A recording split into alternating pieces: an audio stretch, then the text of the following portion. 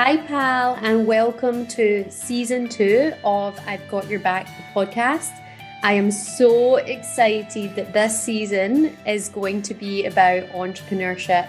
So if you are an entrepreneur or an aspiring entrepreneur and you're curious about how to be one, what it means, how do you embody the mindset, or how do you create ways to become an entrepreneur, and any lessons there are in being an entrepreneur, then this season is for you. Speak to you soon.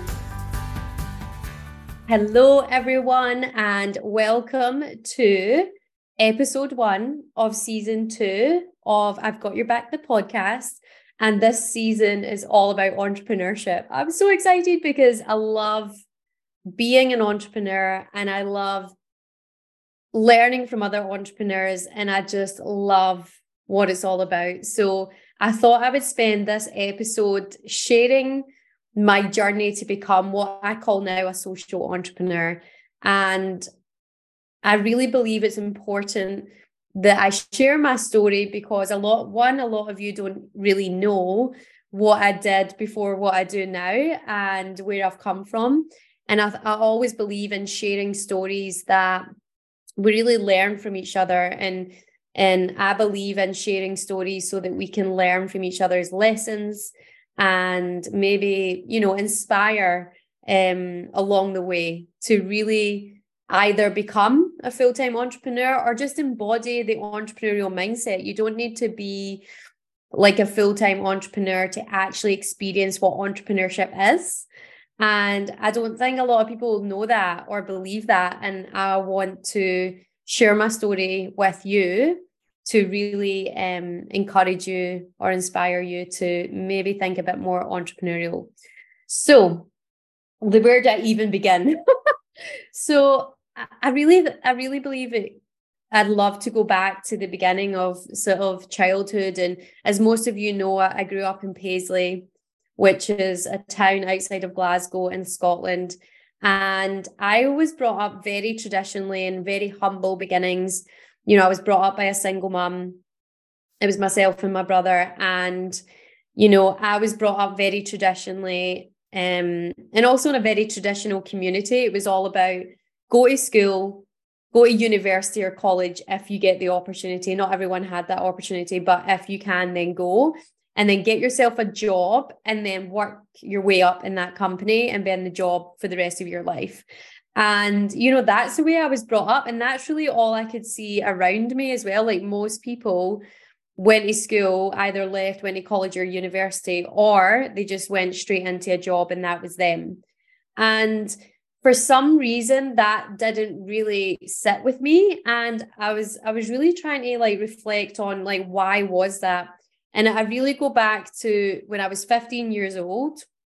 My Aunt Anne-Marie gave me the book called The Secret by Rhonda Byrne. And this book literally changed my mind and my beliefs and my attitude almost overnight. And that's why I'm so passionate about getting sort of self-development and personal development and, education to young people at this age, because it can be so influential and a seed that can be planted then could really help or empower a young person to go in a completely different direction and something that was really unknown to them.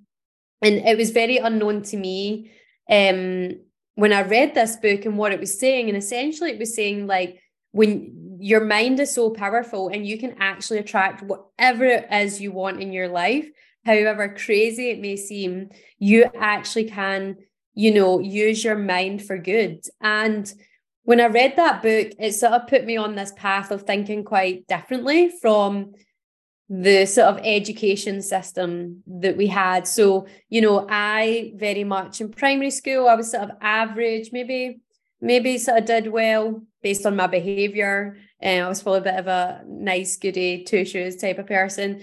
But I remember being average, getting average grades. And then in my later years at school and secondary school, I actually failed English twice. I failed maths. The only thing I was good at was art and history. And then that wasn't seen as, subjects that would get you the sort of jobs of the future or, could ever eventuate into anything. Like, so those cultural subjects really were, I think they were cast down a lot, and English and maths and science and all of those things were like on a pedestal. And I just really struggled like academically because one, I just didn't really get them as much as I got art and culture and history. And and I just remember struggling quite a lot. And what happened was the only reason I get into university was because I sort of failed most subjects 5th and 6th year of school. So my last 2 years of school. But I knew at that time, well, I never really knew. I wasn't sure what I wanted to do, but getting some advice from Uncle Tony, who's always been a big mentor of mine, he said, whatever is going to happen in the future, technology is going to play a part. So why don't you go and find like a technology degree or something to do with tech at university? So that was really good advice, because ultimately he was like, if you just get into tech, then that's going to be the future, which of course Uncle Tony was right. So I remember that I had to get 3 grades. I had to get a B and 2 C's to get into the local university. So back then it was University of Paisley. And I struggled. So the only way I get in is because I appealed on English. So when you appeal it, basically what you do is you basically beg for a pass, even though you failed the exam, based on your performance in the last 2 years in English. And so based on some of my writing and some of the things I had done in the class, I actually got a C. So I remember the week before like university was supposed to start. I mean, most people got their grades and knew exactly where they were going for university. I was literally a week before uni was about to start, running up to University of Paisley with my appealed English certificate to say, please let me in, please. I literally had to beg and with this appeal that I got. So I got this C, and that C literally got me into university for the next 4 years. And I studied business, IT, and marketing. So it was a nice balance because it was sort of tech, but it was also business and marketing, which I actually enjoyed. I knew that I sort of enjoyed that. I didn't know where it was going to end up, but it was subjects I enjoyed. So I was sort of on that traditional career path, but sort of struggling through it. Even in my last year at university, the same as sort of school, between 3rd year and 4th year, I actually failed an exam, and I was working in America at the time for a summer, and I had to actually resit that exam in order to get into 4th year. So I literally flew back for 5 days to resit this exam, and I got another C, which got me into my last year at uni. So when I look back and reflect, I really did struggle academically, and especially with exams. It wasn't until towards the end of 4th year that my dissertation, because I had time to sort of research and reflect and be quite innovative about it, that gave me sort of better grades. And a lot of the business and marketing subjects I actually like got better grades on, but a lot of the technical ones I didn't really do that well.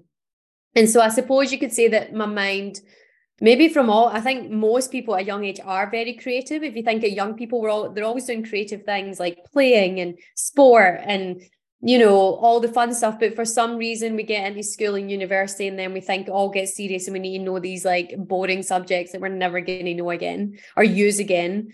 And so I definitely felt that from school and university. I never quite fit the system, if that makes sense. And so I think looking back now, I probably did struggle a little bit. There was probably some stress there, but I sort of, because I had learned about the power of the mind, I always had this sort of positive mindset to it. Like, even if I got a C, that get me to the next stage. Like, I wasn't like, I need to get 5 A's or anything like that. Of course, I'd aspire to that, but academically, I never quite got there. Anyway, so I decided that I actually come out of uni with a 2-1 honours degree, which surprised me as well as everyone else. And mainly because I just was persistent and I just was willing to do the work. Even though it was a struggle for me to do a lot of these subjects, I was willing to show up and do the work, and I studied and I practiced and I asked questions. And I was just willing to do the work, and I was willing to be persistent, like coming back 5 days, sitting the exam, getting a C and going, okay, well, I've done it, I'm in, like running up to the University of Paisley, like I've got a C, let me in. I wasn't ashamed about getting a C to get places, And I sort of knew at that point I needed a sort of 2-1 or a first honours or first degree honours to really get that next stage, which again, in my mind, traditionally was a job or a graduate job. And they were really big at that time when I was sort of, looking at different things. So again, Uncle Tony was there for a bit of advice in terms of, he's like, why don't you look at some tech companies? So cut a long story short, I applied for multiple jobs. I can't even remember how many now, but I applied for a lot. And then I landed a job with Hewlett Packard. So they're like a global IT company. And I had to go through this real rigorous process to become a graduate. So at that time, they were taking on about 80 graduates in all of the UK. And they had about 6,000 applications. And they whittled that down to 80 over a period of time. So I had to do an assessment online. I then had to do an assessment centre. So I actually had to fly to London and do this full day assessment with people watching you, like do practical activities in teams, like interact with people, problem solve, like all of these things. When I think back now, I was like, that was really intense, but I had to do this all day thing. Then I think I might have had to do like another test online. Then I had to do an interview, and then I got offered a job. So I was pretty proud. Again, I just had that positive mindset that even though, I was applying to be a technical consultant, I knew I wasn't that technical. I understood certain things, but I was definitely more of a marketing. I was more of a people person. Like I understood people and I understood customer service because I'd worked in Marks and Spencer's for years when I was studying uni, literally providing customer service. And so I sort of got that side of things, but I wasn't really that technical. But what happened was, I think purely because of my mindset and because I was willing to see a problem and come up with solutions. And they obviously noticed that in the assessment center, which again is a really powerful trait of an entrepreneur. It's or having an entrepreneurial mindset. It's like, okay, you've got a problem here. So instead of blaming other people or being a victim and saying, oh, well, of course this is going to happen to me, or blaming someone else, I learned at a young age, mainly through books, actually, that if you're given a problem, then come up with a solution and be positive about it. Like, this is coming around for a reason. And what are the solutions you can bring? And I think because HP is and still is an innovative brand, solutions focused, they really like that sort of aspect. And actually, I think a lot of the reasons I get in was because of my customer service, and two, because of my mindset. Not again necessarily because of my academia. The two, one just got me in the door, but I really don't believe that was why I got the job. Anyway, so 6,000 applicants, down to 80 graduates. I was the only one of only 5 women, I think, that were part of that grad program. God, if that happened now, I think everybody would be in trouble. But yeah, there was only 5 or 6 women. It was like ridiculous.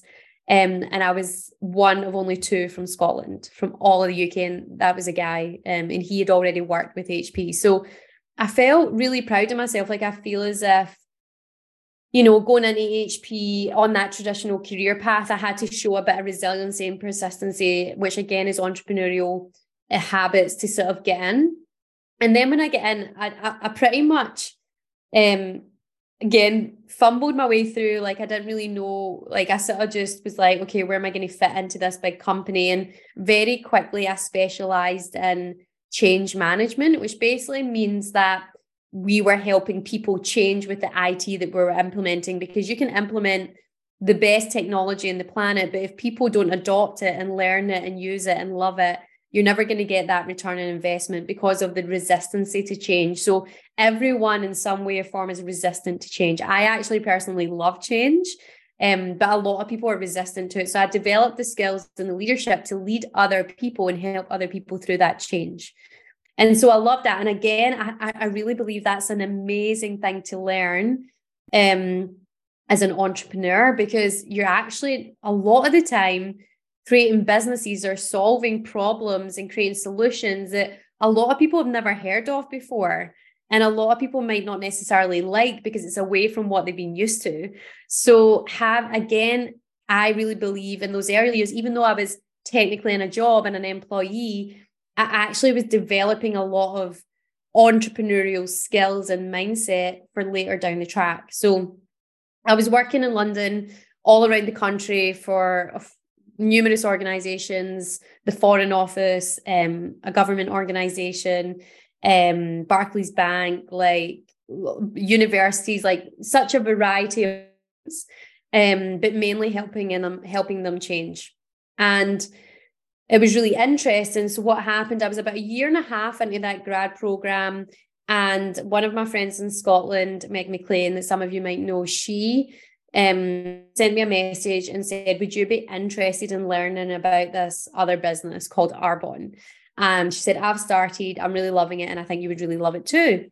And so I was down in London at the time, but I came back up for my cousin's wedding, and I met up with Meg and Emma and Emma's mum, Caroline. So they had been, running their Arbonne businesses a bit longer. I had no idea. Like, I had no clue what Arbonne was as a company. I had no clue about social marketing or network marketing. I had no clue about even having another business. But again, I had this open mindset and curious mind, again, which is so important as entrepreneurs, to be curious and open, because then you allow other things to come in to your sort of your ether, because if you aren't open, if you've got a closed mindset or a fixed mindset, these opportunities don't come in. And so because I had sort of developed this open and curious mind, I think this is why it came in. And for those of you, again, just to go back to when I was 15 years old, the only dream I ever had in vision was to live and work in Sydney, Australia, because I visited when I was 15 years old. I read that book, The Secret, at 15 years old, and I was like, I can do anything. Like, I am totally going to live in Sydney, Australia. And that was my dream. So that was sort of playing in the background as well. I had this sort of bigger vision for my life. Again, like entrepreneurial mindset, like having that bigger vision and bigger dream and sort of something that's quite big is really good, because it allows you to grow as a person, but grow towards that vision or dream as well.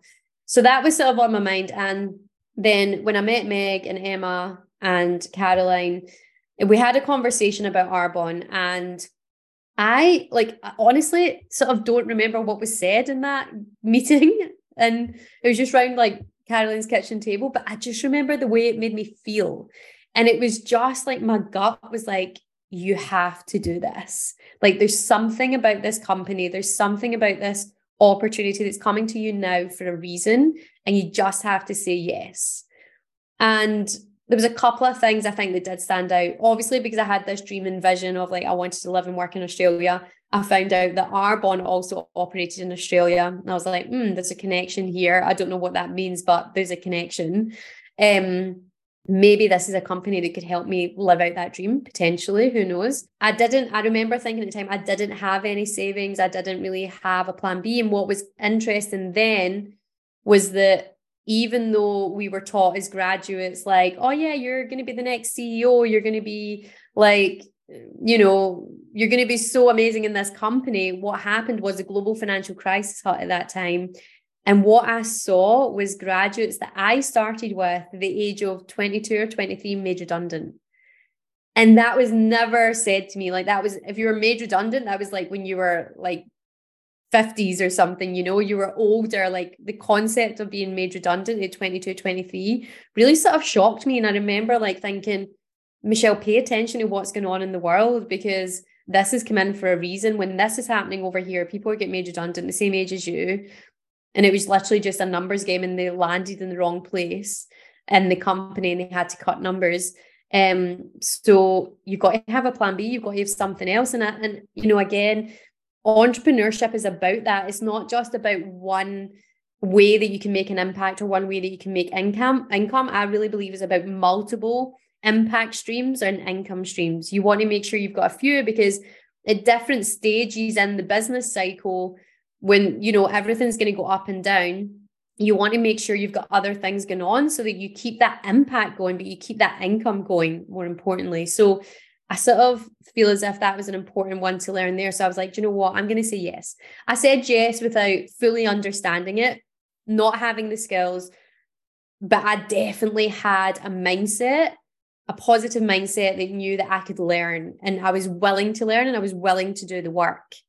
And I was willing to, maybe I wouldn't say it's sacrifice, but a lot of people call it sacrifice, a couple of hours of social time to build this business on the side. And, now we call it a side hustle. A lot of people have multiple side hustles as well as their job. But back then, if you think of this, was 14 years ago. So actually this month is my 14-year anniversary with Arbonne. And 14 years ago, that was pretty unheard of. Nobody was really, we didn't call it a side hustle. We didn't know. We were just like, oh, we're just going to do this because it sounds fun. It sounds great. And it will help us achieve things we've never achieved before. So that was it. I jumped in. So I think that was really the beginning of me like having a job, but also having this other business as a sort of side business, or creating this other impact income stream.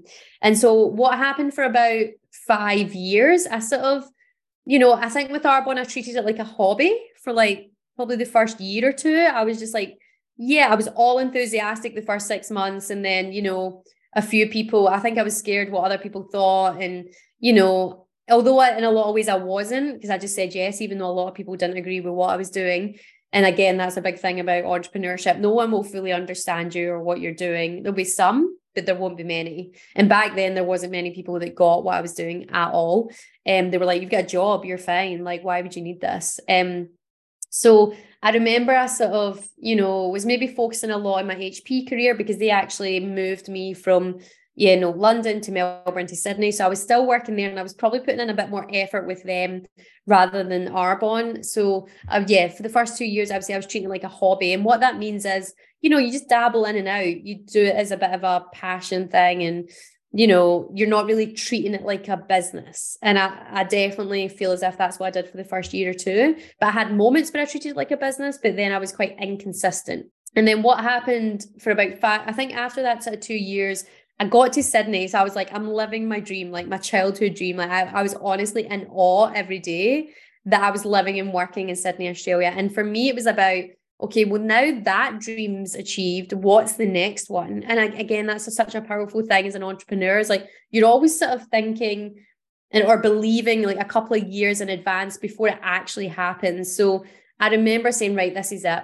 What's my next dream or goal? And even though I genuinely had lots of great moments in my day job with HP, there was just some things that I was like, this is absolute BS. Like the politics, the competition, the people climbing all over each other to impress the boss and all that stuff, I'm just not into, right? I was definitely ambitious, but all the other stuff that comes with working with a big corporate company, the backstabbing and the talking behind people's backs, that I was just like, oh, I don't know. And also like leaders didn't get it. Like I was like, why are you not looking after your people? If you look after your people, they look after your customers, they look after the shareholders. Like, it's about everyone. And there was always this sort of, I remember just thinking, everyone in this company just talks about numbers. And of course, numbers are important, but they shouldn't start there. And I was always a bit different the way I thought, and having conversations with leaders and managers, I was like, why don't these people get it? And so I loved sort of introducing concepts and things to them to sort of help. But I remember just thinking the more time that I spent there, the more time I spent in Arbonne with positive, driven, curious, open people that did invest in people and the planet. Like I had less sort of patience for working with people that didn't, So I remember being in that space. So I was like, you know what? I'm going to treat Arbonne like a business consistently for the next 5 years. And I sort of gave myself that, because realistically I was working 67 hours a week in HP. And then I was sort of doing this a couple of hours that I could each week with Arbonne. But I remember specifically, this is why I bring out the podcast on Wednesdays, because in reflection, I've realized that every Wednesday night I decided for 5 years, I was going to commit to Arbonne and building that business every single Wednesday, no matter what. And I did. And so what happened and then obviously from the Wednesday night, I was gaining more confidence and more results. So then I started to do other hours and other time, because you get that motivation. So again, a really big tip is like, you don't feel as if you're motivated a lot of the time, but when you take action, that action leads to motivation. And so then you'll start doing more. So people think it's the other way around, but actually you've got to take the action first. So I would encourage you to do that, whatever it is you're thinking of, like, just take the next step, just take that action, because then your motivation and excitement and all the other things start to ripple on from there.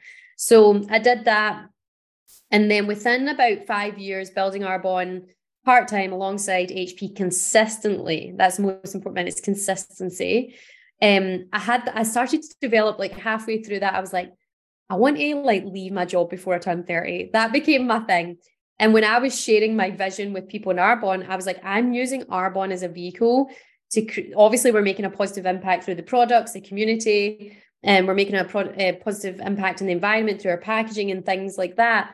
But for me personally, I just shared with people, this is my vehicle to leave my full-time job. Because I love my job, but I've now been in it, a few years, and I know I don't want to do it for the next 30, 40, even like 15 years or 10 years. Like I was like, I know I don't want to do this every single day for the next how many ever years. So I was using Arbonne as a vehicle to create the income that I needed for the lifestyle that I had to sort of replace my HP income and then some, and then sort of take that leap. So a lot of people do ask me about this, like, how did you take the leap? And for me, it was a 5-year strategy. Could I have done it sooner? Absolutely. But for me, that's all I could do. That's all I could manage at that time. And looking back now, and, I wouldn't change it, because I think I learned so much about balancing both as well, and building that consistency, the consistency of just doing a tiny bit every single day. So yeah, so 5 years came. And then in August 2014, I was 29 years old, and I wasn't planning to sort of, obviously my goal was 30. So my birthday's January the 30th. So I was planning on leaving like on or around my 30th birthday, which was January. But what actually happened was I got bullied for the last 6 months of my career, really, really severely bullied, to the point where it really affected my health, my mental health and my physical health. And so I was so grateful. I'll never forget this. Actually, that month of August, I'll never forget, because I handed in my notice on the 1st of August. And I basically said to HP, I said, listen, I have loved my career. So I did 7 years with them across multiple countries, multiple roles, multiple teams, and I had amazing opportunities. And of course, they actually paid for my visa and my residency to be in Australia. So I'll always be forever grateful for them for that. But equally, I put in the work for that company. I was sort of entrepreneurial. So a lot of people call that entrepreneurs. Like, I brought my entrepreneurial flair and my creative thinking, innovative thinking, and solutions focused and positive mindset into my job every day. So it wasn't like I wasn't being an entrepreneur. I was, but I was doing it inside the company. So of course they get a lot of value from me, and they didn't want me to leave. But what happened in that moment is I said, listen, our values are now misaligned, because this is the first time I've been severely bullied consistently for a number of months. And not only has this person bullied one person, they've bullied multiple people, and you still will not take action. And for me, that's where the integrity just was lost. I was like, I cannot work for a company that will stand by a bully. And it was just so empowering. I remember writing a letter. I'll see if I can find it. Actually, I wrote a letter to the managing director who I worked for in HP, and I said all of this. And I said, our values are misaligned now, and I'm leaving. Take this as 1 month's notice. And it was honestly, the most empowering, one of the most empowering things I've ever done in my life, to be able to say that I had sort of like, building this business in the background, not really needing it at the time, because I did have a good income, and I was getting fulfillment in HP, but I was sort of preparing for something I didn't know was going to happen, right? And sometimes that's what businesses and entrepreneurship can allow for, especially in network marketing, because you're sort of building up this sort of residual income. Because when people are signed up as customers or consultants, like, they're buying products all the time, they end up loving the product, so they'll buy consistently every month, and so that creates that income. And so I remember just feeling so grateful and so empowered that a decision that I made 5-6 years before was going to help me so much in that moment. So I handed in my notice on the 1st of August 2014, and my grandfather actually passed away that month as well, who was like my father. He was just the heart and soul of our family. Like, I even get emotional thinking about it now. But I was able to fly back home and just to be with my family, not have to book a ticket for the way back, or to answer to a boss, or to ask for more time off, or any of that. And I had the income. And actually, I did nothing in my business that month, because I was just grieving. I was so sad. And And I remember in that month, we had the biggest month we had ever had in the whole sort of 6 or 7 years I'd done Arbonne. And that is what is so powerful about entrepreneurship, is you do things and you don't really fully realize the impact it's going to make on yourself, but also your family and other people. And it was just so powerful. And just to think at like 29 years old, I was able to have that impact on my life, but on other people's lives. And it was just so powerful. And that's, to me, it just fueled me to do more. Like I just wanted more of that freedom and that flexibility and more choices, more options. So it was really pivotal. That was sort of a really pivotal moment. And I was so grateful that I took on this entrepreneurial journey, years prior, not really fully knowing that in the moment. And so for the last sort of 8-9 years, I have literally been a full-time social entrepreneur. So just for those of you that don't know, I'll explain this in another episode because I'll go into more detail. But to me, social entrepreneurship, it needs to be said that way because I really believe that entrepreneurship has become, unfortunately, in a lot of ways, let's build businesses for money. Let's make as much money as possible for ourselves and not really make an impact or not have a positive impact in communities, on people or environment. Like let's, not pay our people well and let's like grind them into the ground and not look after their well-being to basically make this money, make this end goal. And so social entrepreneurship for me is all about how you benefit everyone. You benefit your people, you benefit the community, you have a positive impact on all of those things as well as the planet. And you really sort of stand for something more than just finding a problem and having a solution and to make money to deliver to shareholders. I think it's about, yes, identifying problems, and mainly in the social and environmental space, because actually that's where most of the challenges and issues in society lie. So if we can help any social or environmental issue, so choose one that you're passionate about and actually create a business or a solution around that and make sure it benefits all people. So as you're providing your product or your service, you're benefiting all the people that makes that happen, but you're also benefiting this social or environmental cause, So that's what I believe in. And that's why I believe social entrepreneurship is what we can talk about and what we can say to really differentiate ourselves from just traditional entrepreneurship. I hope one day that it's just entrepreneurship, but I do feel at this moment in time, we do need to differentiate it. So for the last 8 or 9 years, I've just been trying lots of different things out. I've done startups, I've worked for not-for-profits, social enterprises. I've traveled and learned so much. I think being an entrepreneur, travel and culture and experiencing how different cultures do things. I've been in Nepal 6 or 7 times to learn about entrepreneurship and business and their way of culture and religion and everything there and their philosophies.